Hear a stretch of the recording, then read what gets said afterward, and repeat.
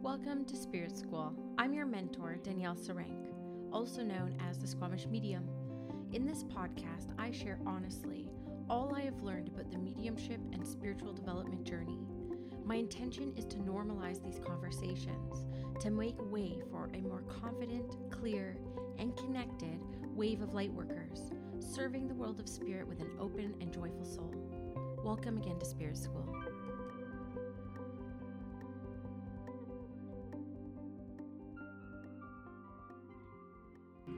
Hello everyone, and welcome back to Spirit School. It's going to be a very short episode. I didn't have the foreplanning to create one last week as I was wrapping up the Initiation 2.0, my advanced mediumship container, as well as Initiation 1.0, which was the 8th round of the experience, which was phenomenal. It was by far my favorite round.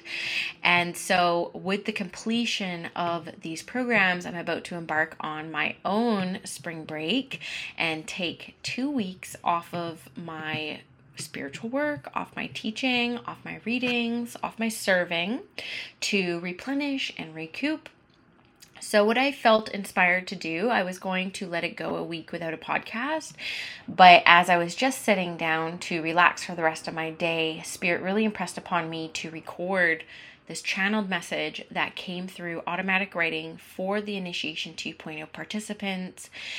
And I just feel that by sharing it, maybe you'll be able to feel the presence of Spirit and the energy that they were trying to bring this message through with, and maybe there is something within this message that you need to hear or that will land for you. And just to let you know how this came about, it was very spontaneous. I was at home with my kids. It was a weekend. Of course, I'm always thinking about my next classes. I teach at least 10 classes a month, and so I'm always thinking about new ways of expressing things. I'm always contemplating spiritual philosophy.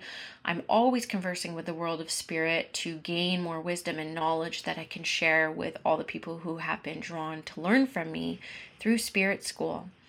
And I was just on my way to go beeline to my son, and I saw my journal sitting at my desk, and something inside of me just said to sit. Just sit and put your hand on and pen on the paper and just start writing. So what I'm about to read to you came through a spirit who wishes to remain anonymous, who I am just going to refer to as G. So if you just want to take a deep breath and center yourself in this moment, wherever you are, this is going to be just 2 minutes long. And just gather all your energy and come into full presence in this moment. And just simply place your hands on your heart and allow the message to come through the heart space. Deepening your sessions. The way to deepen your sessions is by seeing less of you in them. You are an ambassador of the world of spirit. You are a voice for those who can no longer speak, but rather communicate through a heart of love. Love is the connector between our worlds. A loving heart of joy is all you need. Do you find joy in your mediumship? Do you allow yourself to sense the love? The more you love in this work, the more open you will be to receive. Without that sense of love, of joined hearts, you will be left in a state of wondering, where wonderment is achievable by choosing love. In every moment, choose love. Service is the greatest expression of love there is. We love by being of service. By choosing to serve, we are choosing our spirit. So many have chosen to come here to be expressions of Spirit's love, as hard as that calling may sometimes be. Can you lean so far into love that nothing else matters, that anything is possible?